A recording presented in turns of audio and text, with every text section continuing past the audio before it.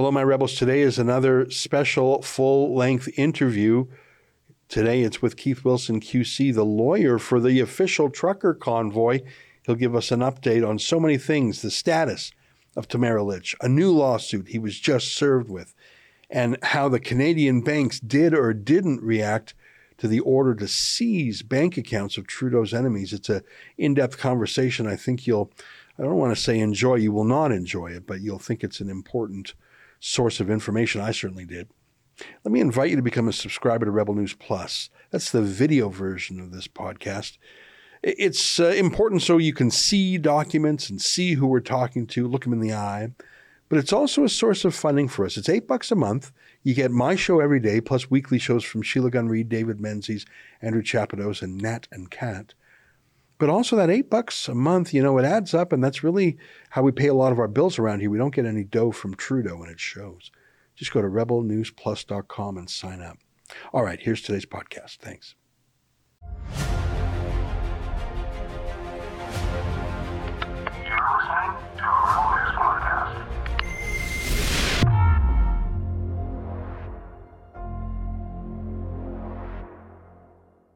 Tonight, an in-depth interview with Keith Wilson, QC, lawyer to the trucker convoy. It's March 28th, and this is the Ezra Levant Show. Why should others go to jail when you're the biggest carbon consumer I know? There's 8,500 customers here, and you won't give them an answer. The only thing I have to say to the government about why I publish it is because it's my bloody right to do so.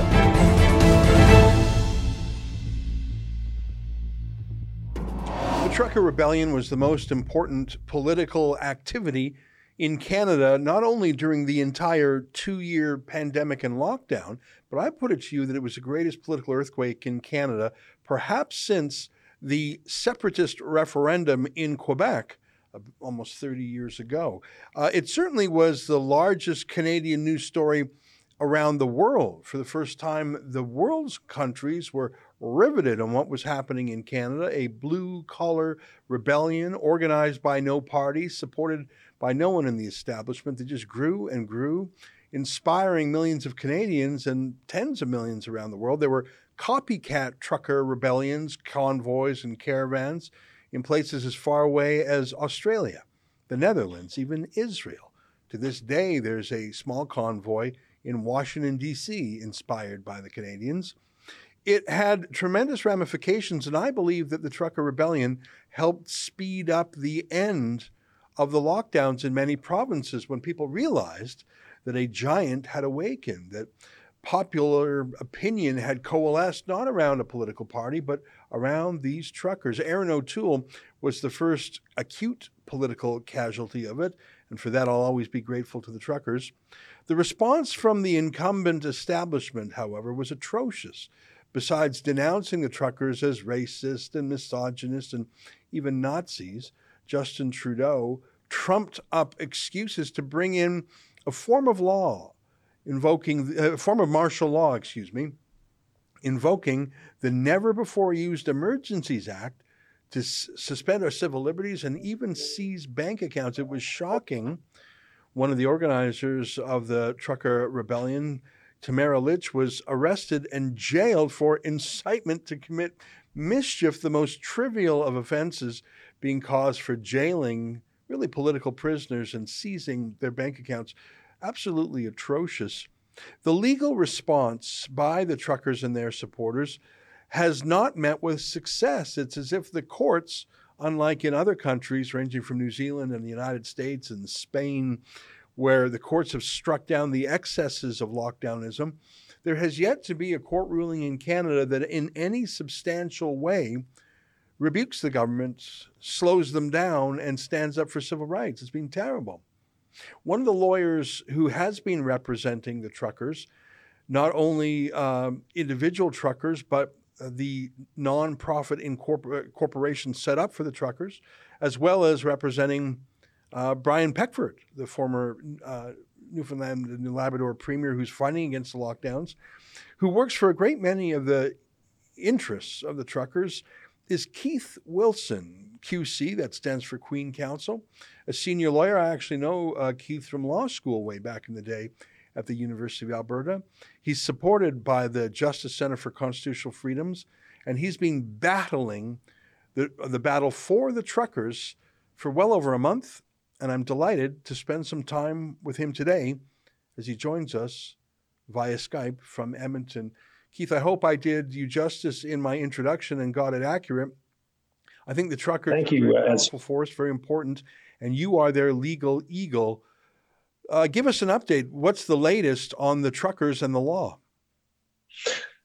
Well, in the last half hour, I just was served by the legal counsel for the Attorney General of Ontario with a legal notice where the Ontario government is seeking to seize and convert for its own use approximately $1.3 million in donations that Canadians made for the benefit of the truckers and their freedom movement. So that's the most immediate recent event.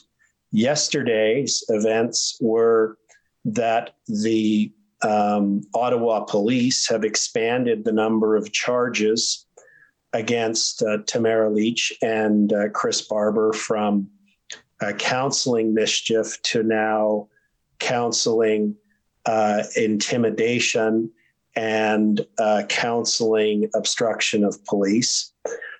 So that's the most recent as of the last 20 hours. Is Tamara Lich in custody right now? Is Chris Barber in custody right now? No, neither of them are in custody. Chris was released after one day. Tamara was held as... There's only one way to describe this and be accurate. She was a political prisoner. She was a political prisoner for 19 days. And with the criminal counsel team, we have a number of teams of lawyers with the Justice Center and external counsel. I'm, as you know, Ezra, I'm an independent boutique litigator, have my own law firm, Wilson Law Office, but I'm on contract to the Justice Center for Constitutional Freedoms. And so yeah, with some of the criminal lawyer team that we have, we were able to do a bail review and get Tamara out after having spent 19 days in jail. However, if you read the bail conditions that she's under, it would make Vladimir Putin proud. What I mean by that is her bail conditions prevent her from things that on their surface may not seem so dramatic, but she's not allowed to use social media in any kind of way, despite the fact that she's a mother and a grandmother. So she can't use Facebook with her grandkids and so on. She can't, but it keeps going. And it says she cannot do anything to publicly advocate against COVID-19 policies and restrictions. And she cannot do anything to promote or support freedom, truckers, and freedom. So if she does those things, she's supposed to go back to jail. So Volani, the Putin's chief critic who's in jail, was able a couple of weeks ago to call on Russians from jail to protest in the streets the war in Ukraine. He was able to give lists of oligarchs to foreign governments, but Tamara Lich has been transferred from a cement jail cell to a virtual jail cell where she's completely muzzled and is completely inappropriate. Yesterday, we announced that we had initiated the legal teams with the funding support of the Justice Center for Constitutional Freedoms. We launched a formal appeal and review of those bail conditions in an effort to get this gag order lifted. You know what?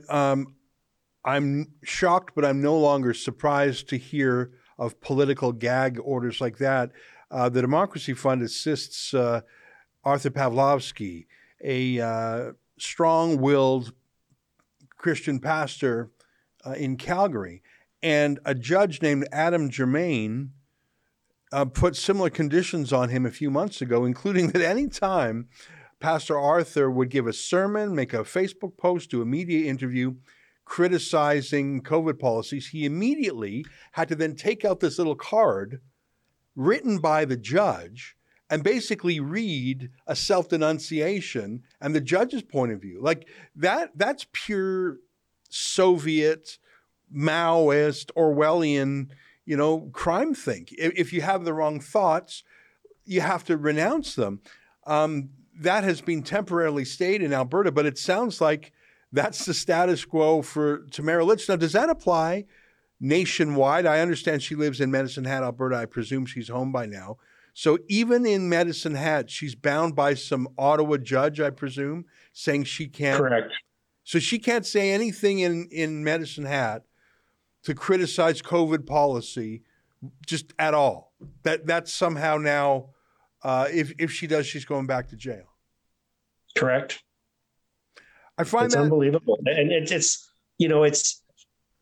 one of the more high-profile volunteers who went to Ottawa to help with the trucker protest and he's been on a number of programs, and you should definitely interview him if you get a chance. He's an amazing human being and an amazing Canadian. His name's Tom Marazzo, and he's a former captain in the Canadian Armed Forces. And he went there once he saw, because he, in his more recent career, he was a teacher at a community college. And he ended up losing his job because he exercised his choice of bodily autonomy and informed consent and decided not to get vaccinated. So here he is, lost his job. He goes there to help. And he was instrumental given his military background. And he was one of his jobs that he took was to make sure that the emergency lanes were always open, despite the media's characterization of a blockade. There was always free movement, except in downtown Ottawa, as you would have saw when you were there, except for the police were blocking the roads. Yeah. But he was one of the people who had his bank account frozen. And he pointed out his crime was a thought crime. That was it. He was thinking the wrong thoughts, according to this government, and therefore they punished him without any due process or substantive evidence, froze his bank accounts, and potentially, for a period of time there, put his life in a very serious situation. His wife couldn't pay for daycare. They couldn't pay the dentist. Others couldn't get prescriptions filled, couldn't put gas in their car. So we're in a very strange, dark time in our country where the rule of law is out the window. The charter is completely ignored. The most powerful oppressive statutory tool of the Emergencies Act, the successors to the War Measures Act, is used on a whim. And we really got to fight back. Keith, you mentioned this man who not only had his bank account frozen, but obviously a lot of married people have a joint bank account with their families that they pay everything from rent to groceries to, as you mentioned, dental appointments. You mentioned Tom Marazzo in particular, and I'm sure you know other people who've had their bank accounts seized or frozen. Have they been unfrozen? If any money is being seized, has it been returned to them?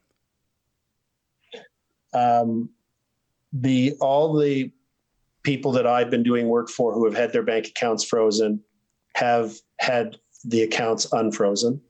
And with the exception of donated funds, none of them have had their money seized.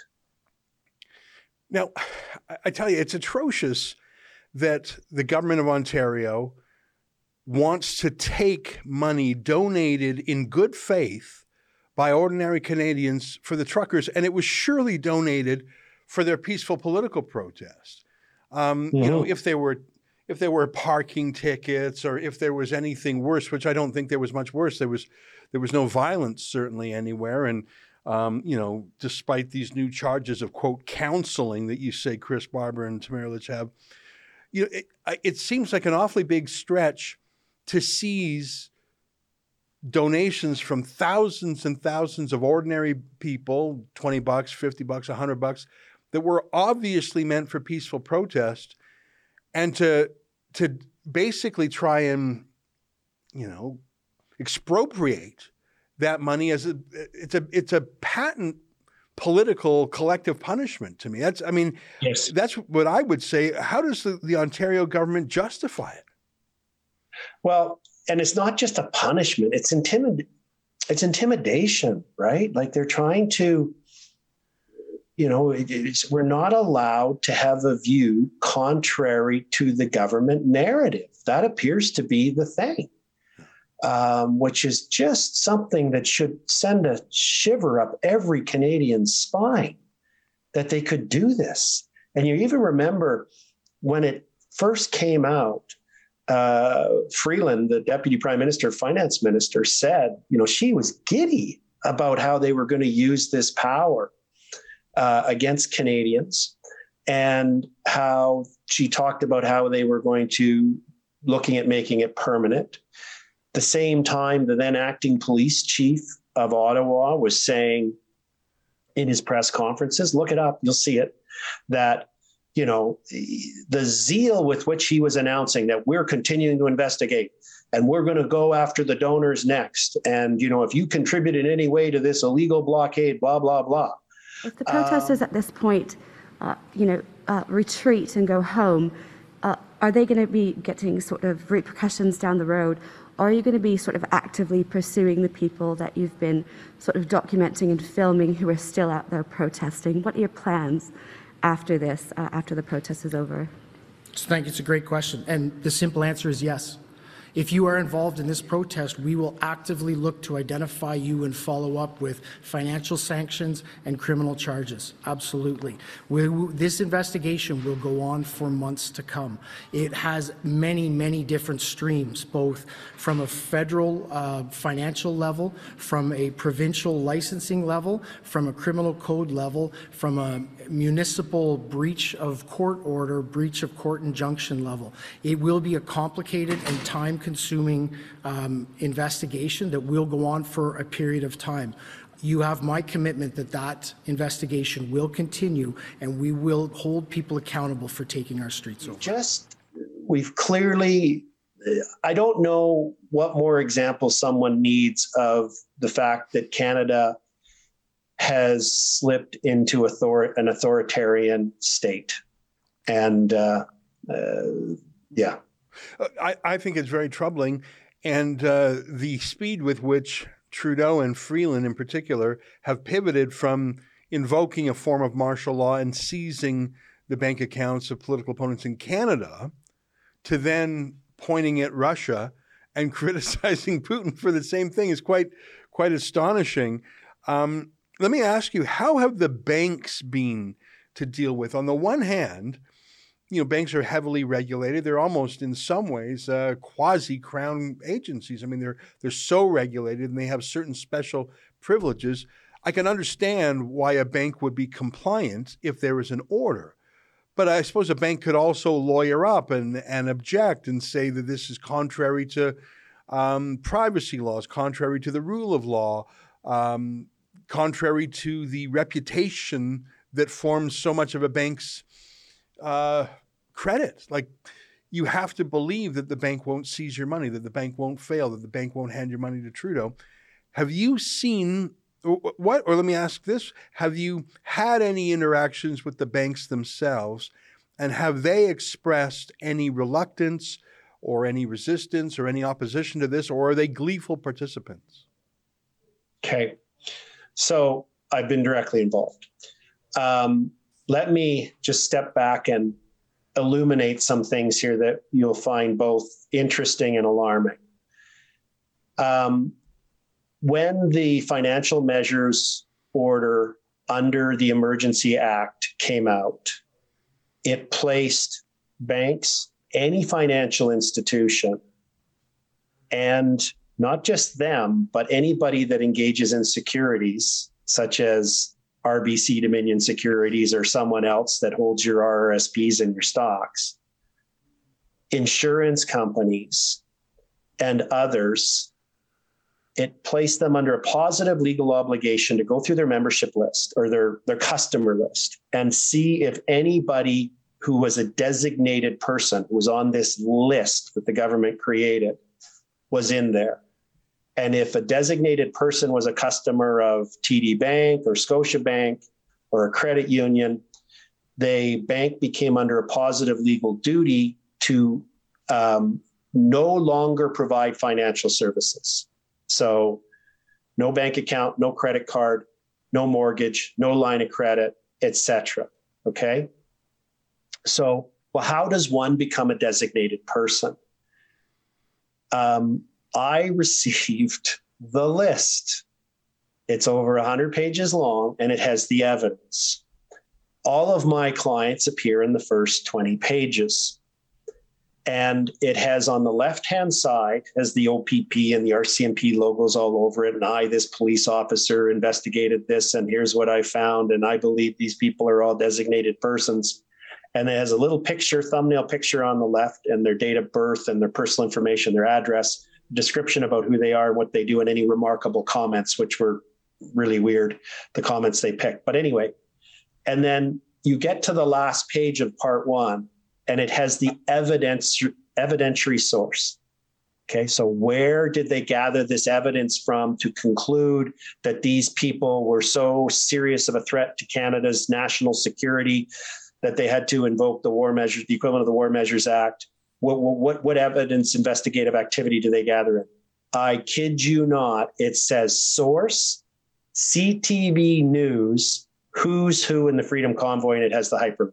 Oh my God. So this police investigator didn't even have to put his donut down. Sat at his desk, went click, click, click, cut, paste. Okay?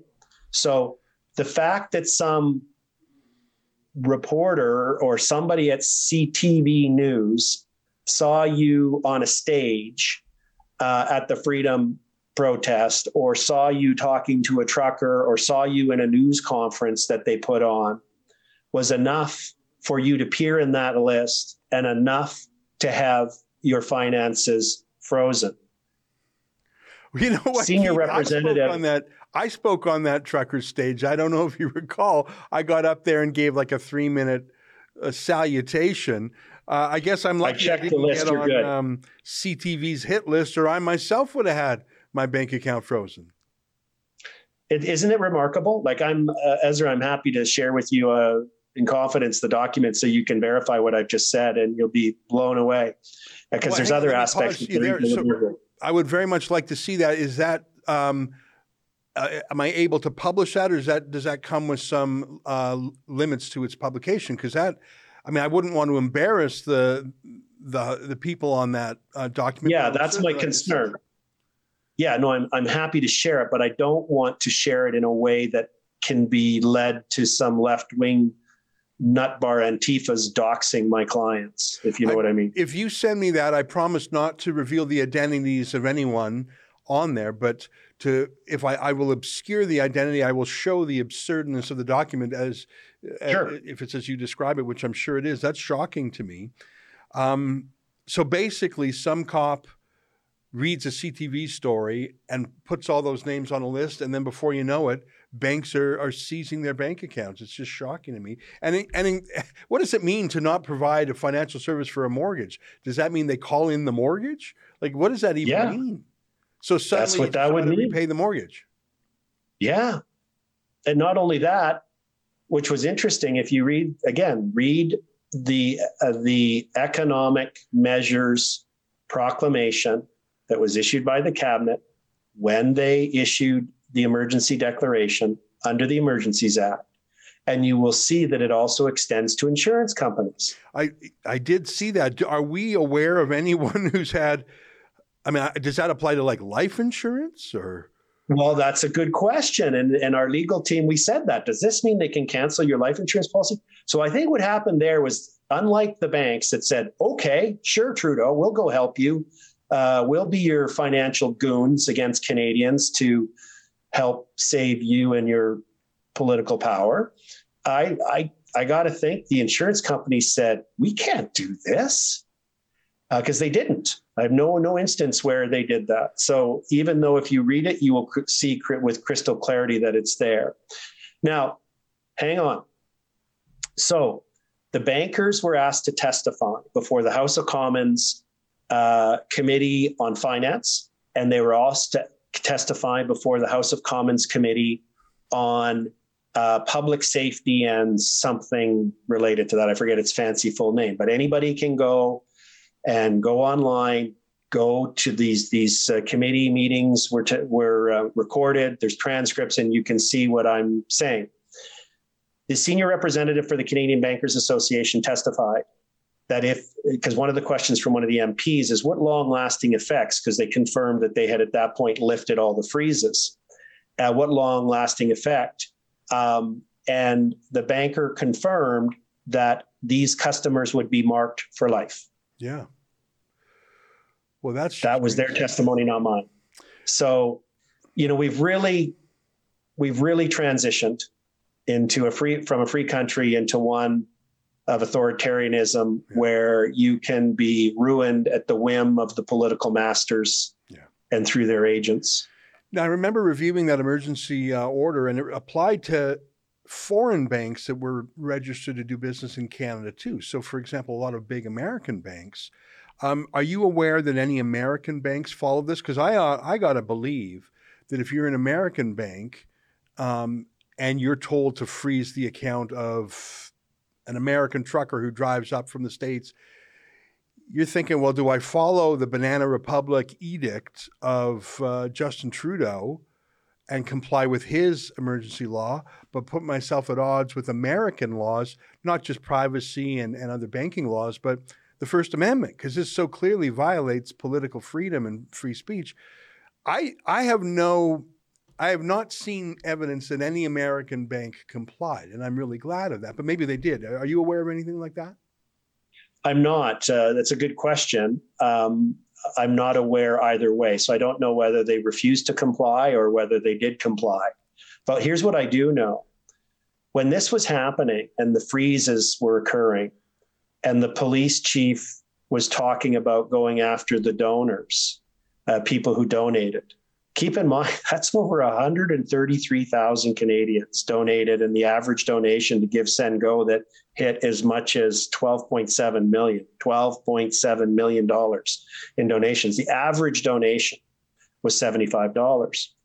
So what happened was, and this was confirmed last week by the president of the Canadian Credit Union Association in testimony to the Finance Committee. Sorry, it was earlier this week. That was confirmed, that there was a run on the banks. People got concerned that if they'd made a donation, that their accounts would be frozen. I even sent my wife down to the bank and said, hey, go take out some money. Like, we're going to have to live if they freeze our accounts. So she took a bunch of cash out. And she said there was a big lineup and there was lots of people leaving with bags. In the testimony to the House committee this week, her name's Martha Burdin, Durdin, president CEO of the credit unions. She said that their members experienced a cash run with many customers taking out tens of thousands or hundreds of thousands, and in some instances, millions. Wow. That was her testimony.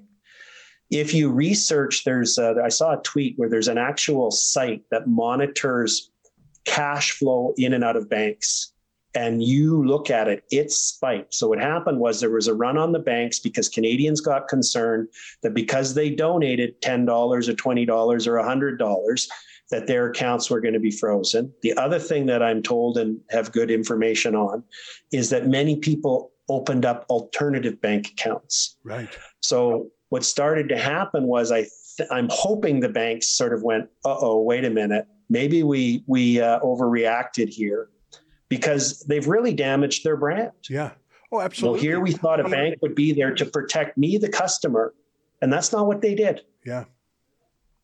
Keith, I want to ask you a question about whose bank accounts were seized. You mentioned the case of an organizer or activist, Tom Marazzo, and of course we know Tamara Lich and some others. Those were people, like you say, that CTV did a story about. So they would have been on location. They would have been truckers or trucker organizers. Were any people who were just donors, are you aware of any of them having their bank accounts seized, or was it just the activists? Like, did any givers or gift givers, were they seized either? From what I've been able to ascertain and the information that comes across my inbox and those that I interact with on the ground and the various legal teams we have working, no, I have not seen an instance where someone donated money, and just because of that, their bank account was frozen. So if there was some retired veteran in Lethbridge, Alberta, that donated $25, I have not seen that type of a person had their bank account frozen. But, there's nothing to stop them from doing that. Right. That's what's so disturbing. This is disturbing on so many levels. The order was rescinded when Trudeau saw that it might not make it through the Senate. But as you say, Chrystia Freeland had said some of the powers that they exercised during that state of emergency, they would like to make them permanent, ongoing. Is it possible for this seizing or freezing to happen right now? As far as you're aware, could we ever see a case where a cop reads a media story, tells a bank to seize the money, and it happens without a legal process, without a hearing, is that a live legal possibility right now? Yes. Yes? How? Yes. Under what? I just got, we opened the interview by you asking me for the most recent, and I've informed you that over an hour ago, I just got served with a civil forfeiture notification from the Attorney General of Ontario under the Criminal Code, where they're treating donations and money as proceeds of crime and alleging that they were used for illegal activity. So the government's demonstrated that they will use their broad powers under various tools and use mere allegation as a means of seizing bank accounts and monies. Now, I remember when first there was GoFundMe, and they were pressured into reneging and canceling. First, they wanted to give it to recipients of their choice, but then under pressure from Americans, really, they just refunded the donations.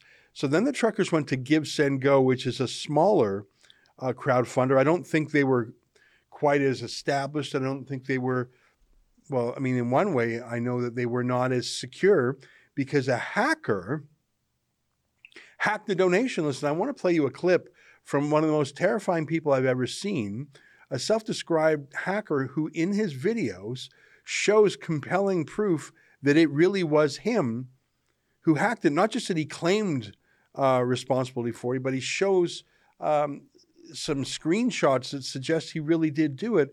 Take a look at this Canadian hacker who says he hacked it with the green light of Canadian law. Take a look.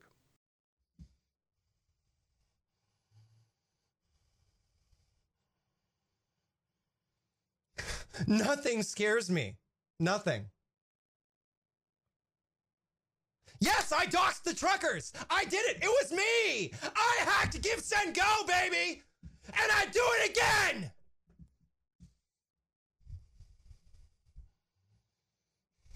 I'd do it 100 times. I did it. I did it. Come at me. What are you going to do? What are you going to do to me, huh?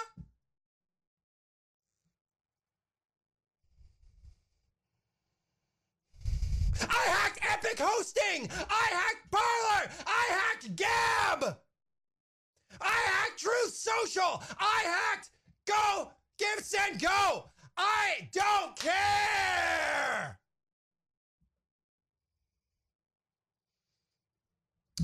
You can literally put my name into the news tab on Google, and you can find everything I've done. I am literally in every mainstream media publication for the things that I do. I'm not an unknown actor. I'm literally a famous fucking cyber terrorist. And you think that you can scare me?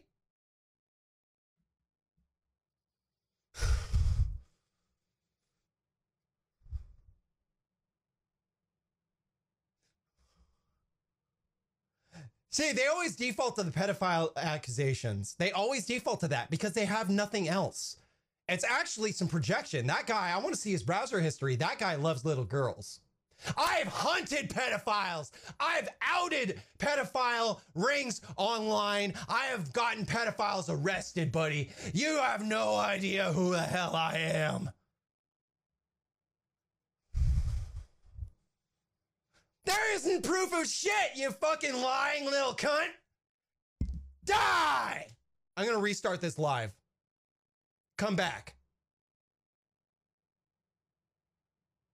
Honeypots, how do they work? Keith, I've never seen such a bone-chilling moment. Not that I haven't seen madness or evil before, but what was scary about this guy is not that he hacked something. There's always hackers, there's always criminals. But that he said he has done this with the approval, if not the direction, of Canadian authorities, and the timing of this hack was perfect. It coincided with the Emergencies Act. It coincided with the media calling everyone on the list. Like the way this list was hacked, then published, made public, and handed to the media for their direct political action. I've never seen such an operation like that. And to see this madman who claimed credibly that he did it, and then claimed, I don't know how credibly, that he was given permission by the cops, and he has not yet been arrested for this, it rings true. What do you think of that? Well, and his identity is well known, so it's not like they don't know who it is. Ezra, when I was on the ground with the team of lawyers and working directly with the volunteers and the organizers and, the freedom fighters, truckers, the instances that we experienced where there was collaboration to the point of collusion as between the media, the government, the police, and other players was astounding. I can just give you a couple of really quick examples.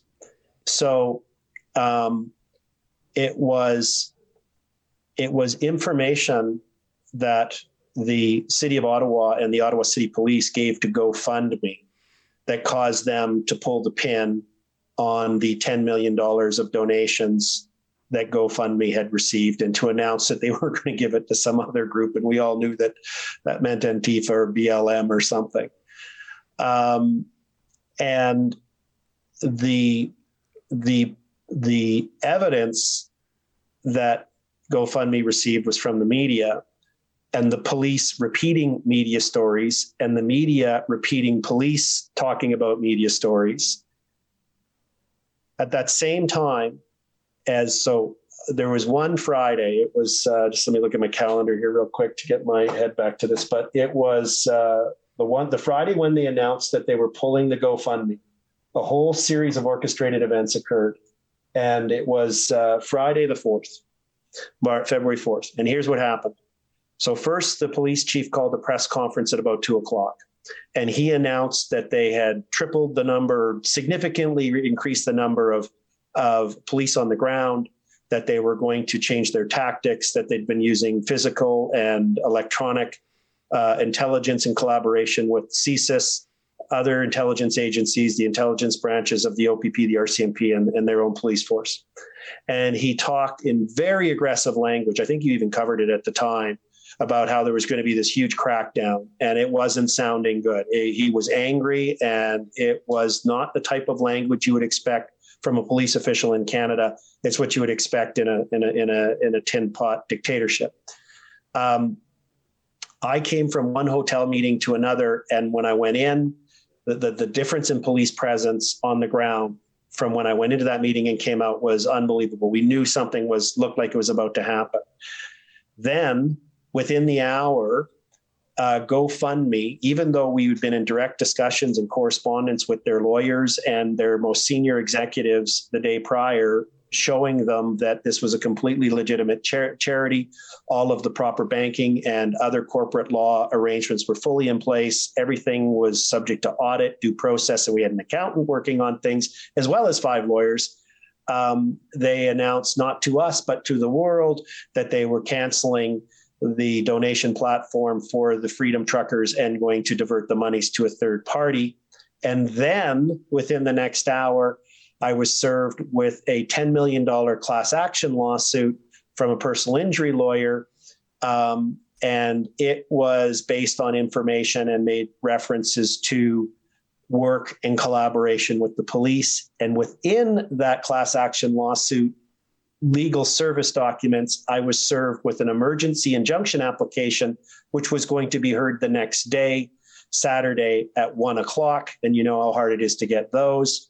And when I went to defend that injunction application the next day, the lawyer made application or indicated that the lawyer for the police wanted to participate in the hearing, even though they weren't a party, because they'd been heavily involved and they'd been collaborating with the police on how this injunction was going to be enforced. So that's just one little snippet. And it happened throughout the 19 days that I was on the ground, and it continues to happen to this day with this order that I was just served with, or this notice of application I was just served with in the last couple of hours.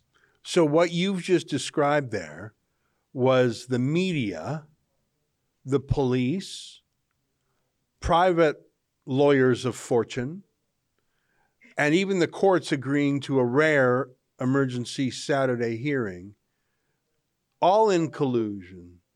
That, you know what, that really is terrifying. I really do feel, I've used this analogy before, like a net. The great thing about a net when you're using a net for fishing or whatever is if one knot in the net breaks, that's fine. All the rest of the knots hold and the net does what it does. You can even have a few, maybe even half the knots in the net. But if all of the knots break at once, all of the checks and balances in society, if they all fail at the same time, if the lawyers and the judges and the police and the media and, I don't know, the College of Physicians and Surgeons and the banks and the bank regulators and if the entire establishment, if all those knots break at the same time, then everything breaks. The whole system breaks. And it truly becomes a tyranny. And you have cops. I remember that police chief's bellicose statement. I've never seen a policeman talk like that before. And to see Trudeau demonize people and the lust that they had, I mean, that truly was a flicker of a banana republic. I won't say that Canada is unfree, but I'll say that we're only partly free. And that's very sad to me. Well, I'd say that we're definitely only partly free. And I would say that our freedoms are evaporating before our eyes with these authoritarian activities. I mean, the number of instances I witnessed of government overreach was remarkable. Can I give you another example? Yes, of course. So when the Prime Minister announced the Emergencies Act, the War Measures Act, that the previous instances of it being instigated were things like world wars and the FLQ crisis, where there were bombings and kidnappings of elected officials and terrible activities occurring. And of course, did the truckers err and go too far in bringing jumpy castles? Maybe that was or was it the hot tubs, or was it the spontaneous road hockey games, or maybe it was the Quebecer with the Quebec flag draped over him like a cape, hugging the Albertan with an Alberta flag. Maybe that was the threat. I don't know. I've never seen such unity in Canadian pride. But the actual proclamation has wording in it that says that nothing in the emergency proclamation makes unlawful public assembly for political dissent, advocacy, and some other term that's not off the tip of my tongue. But then the actual order itself, and just bear with me for a second here, this will become clear, describes who was not allowed to go to downtown Ottawa, describes who was this just before they started beating up Canadians and arresting them, describes who was not allowed to be there. Okay, if you don't meet the criteria I'm about to describe, the order said, the emergency order from the federal government said that you were allowed to be there. And where I'm going with this is what the police were saying publicly and the politicians is not what the actual legal order said. The writers of this knew they couldn't do what the politicians were saying, and they didn't put it into law. So here's what it says. It says you can't go to downtown Ottawa and engage in a public assembly. And if you do, it's an illegal assembly. If you're going to cause a serious disruption, there's three things: a serious disruption of the movement of persons or goods, or a serious interference with trade. So if you're going to interfere with trade and those things, you can't go to downtown Ottawa. And if you do, it's an illegal protest. Well, no one was doing that in downtown Ottawa. You can't interfere with the functioning of critical infrastructure. No one was doing that. And thirdly, get this, the support of the threat or the use of acts of serious violence against persons or property. Support, threat, or use of acts of serious violence against persons or property. So if you're going there to engage at all, why did they put the word serious in there? So minor acts of violence are okay. Anyhow, the important point is that in order for the assembly to be unlawful, you had to be interfering with trade, interfering with infrastructure, or engaging in violence against people or person. If you were not doing any of those things, you were allowed to be in downtown Ottawa. And what you were doing was not illegal. Yeah. So when the interim police chief, the second one, announced the crackdown and said that everybody who goes into downtown Ottawa will be participating in a legal protest, me and 5 other lawyers that examined this and all the other emergency orders that were in place at the time and the injunctions said that's not legally accurate. Yeah. Canadians still have the right of assembly. The preamble to the order even says they still have the right of assembly and political dissent. And then they created this red zone and they put up 100 blockades or into downtown so that Canadians couldn't flood into downtown to support the truckers. That was on the Thursday, Friday, in the end where the government got violent. And so we issued a cease and desist letter to the police chief, the interim police chief, pointing out that he needed to get immediate legal advice, that his public statements were inaccurate, that the emergency order was absolutely clear, that Canadians had the right to continue to go downtown. The truckers continued to have the right to be there. And the only instance they didn't is if they were going to breach one of these 3 things, which nobody was planning on doing. Yeah. But it didn't matter. So we've entered a realm where the rule of law seems to be out the window. The rhetoric of politicians and government officials prevails. And a whole bunch of Canadians got beat up and assaulted by police officers while they were in full compliance with their charter rights and not even in breach of the emergency order. Yeah. One of those people who was beat up was our own reporter, Alexa Lavoie, who was actually shot in the leg. And I think...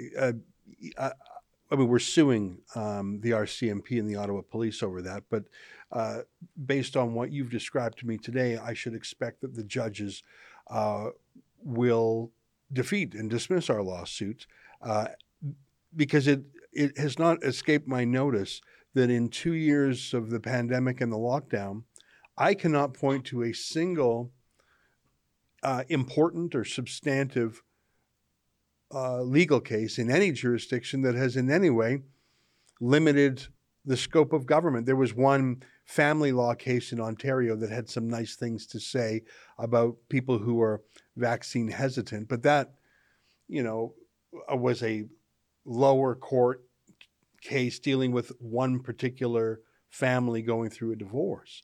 I haven't seen any lockdown, any gag order, any health order, the curfew in Quebec, the no-fly zone, the quarantine hotels. I haven't seen a single important element of the authoritarianism stopped by a court. Am I missing something? Have you seen a court win out there at all? There is the one in Ontario you mentioned, and there are some from the U.S. and some European in the U.S. jurisdictions. The U.S. has shut down, and New Zealand and Spain. Yeah. Other countries, sure, but I'm in Canada. I haven't seen a single court act as a check and balance. That's a pretty big knot in the net to fail. Well, and I agree, but I haven't given up. You know me well enough to know, I know you have that I don't do that very well. And I'm really hopeful for your case with Brian Peckford, the no-fly zone case. It's a wonderful lawsuit, and I think you've got a real chance there. But I'm just saying, so far, our judges may as well have been on vacation. Well, the charter certainly doesn't seem to be worth anything either, does it? Yeah. And that's very distressing. I mean, I made a joke that I was going to sue my law school, I guess our old law school, because when I took constitutional law, they misled me into believing that it was a substantive document of rights that meant something, and clearly they were wrong. I'm being sarcastic in a cynical way, but it's important that we continue to fight for civil liberties and freedoms, obviously, and that we continue to do it in every lawful and respectful and peaceful forum that we have. And one of those is the courts. Yeah. I'm really pleased with the legal team that I'm working with at the Justice Center for Constitutional Freedoms. We have phenomenal medical experts. We have Dr. McCullough, Dr. Bridle, that have prepared incredible expert medical reports in support of challenging the rationale for saying that unvaccinated people can't fly in Canada and can't leave the country. You're a Canadian and you're trapped in your own country. Yeah. There's no other country in the world that is restricting its citizens from getting on airplanes due to vaccination status, let alone the country with the second largest landmass. Yeah, just incredible. Well, I got one last question for you, Keith. I mean, I agree with you. Sure. I think you have to try. You have to go to court. You have to exhaust that. I guess one last question is, where are all the liberals? And I don't mean capital L liberal like the Liberal Party. I mean people who thought, well, I'm not for police violence, or I'm not for, people who might have said, my body, my choice. I don't, want the government to force me to do something with my own body, or people who were skeptical of big pharma, or in the cases we've just been discussing for the last hour, people who are skeptical of police. Where are the liberals who have always been skeptical of police and police brutality and over-policing? I guess, I saw a liberal the other day complain that the truckers have appropriated the Canadian flag as their symbol, and you would think that they would love that. Where are the good liberals? I mean, the Canadian Civil Liberties Association woke up from its 2-year slumber to say they didn't like the Emergencies Act, and then they went right back to bed. Where are all the people who, for my whole life, have pretended to care about privacy and civil rights and limited, and the rule of law and reining in police? Where are all those people? Did they ever even mean it? Well, they're clearly bathing in a delusion of virtuousness. They've concluded that they are so right about how the world should work and how individuals should conduct their lives. There's nothing to debate. You just shall do what they say. And if you have an issue with it and think that actually some of the things they're advocating are harmful, discriminatory, unfair, unjust, well, they won't stand for it because they are the virtuous ones and we are not. So we've really descended into a very dark, dangerous place. And I think it's very important that all Canadians have to take an interest in this and assert the importance of civil liberties and compassion and understanding and diversity of views. And we've got to try and regain. The thing that I found meeting so many of the truckers in Ottawa and the other incredible people who came there to volunteer and help was they were all there for the same reason. Yeah. All these people met in Ottawa. They didn't know one another in January. They didn't know one another last year. They all just met because they looked at the future for their children, for their families, for their communities, and for their province and their country. And they became very concerned that we're going in a dangerous, wrong direction. They saw the energy and the hope that the truckers ignited in their convoy across the country. And they were there to try and make whatever difference they could to reverse the trend, to move us, to shift us from this descent into authoritarianism and to get us back on track of freedom and civil liberties. So We've just got to keep doing that. We know that there's a growing number of Canadians who share this view, and we've just got to keep working. And I'm going to keep working hard on my legal cases through the Justice Center. And I've been very pleased to be working collaboratively with the lawyers at the Democracy Fund, an incredible group of lawyers there. And between all of our efforts, we've got to turn the tide here.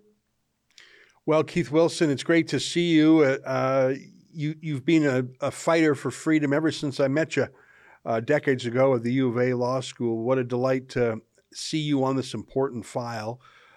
We love the Justice Center for Constitutional Freedoms. We always talk about your cases. For folks who want to learn more, go to jccf.ca. They could always use a few bucks if you got them to help fight the good fights. Well, I hope you'll keep in touch with us, and we're very interested in your work. And I know you were the lawyer who helped draft Brian Peckford's no-fly zone lawsuit, which we went in great detail with Premier Peckford. So I'm very pleased with what you're doing. I'm a little bit depressed, having learned what you've told me today about the additional charges against some of the truckers, about the new Ontario lawsuit, learning about how the banks did things and the police. I won't lie, it's put me, it's made me a little afraid. But I know that we have to fight back peacefully, legally, politically, in our case, journalistically. And I'm glad you're fighting for freedom too. So thanks for spending the time with us. Great to see you, Ezra, and thank you for having me on. All right, our pleasure. There you have it. Keith Wilson, QC, lawyer for the truckers. Stay with us. My final thoughts are next.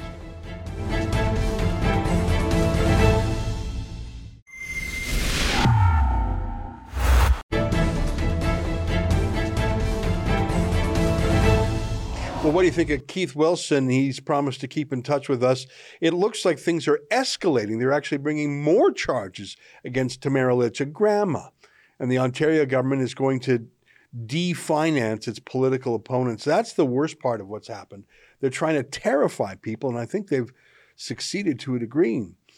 Well, we'll keep following that. And I was pleased to hear that the JCCF is doing so well. And it was nice to hear Keith Wilson say nice things about the Democracy Fund lawyers, too. There's a lot of people trying to fight this tide so far with a mixed success.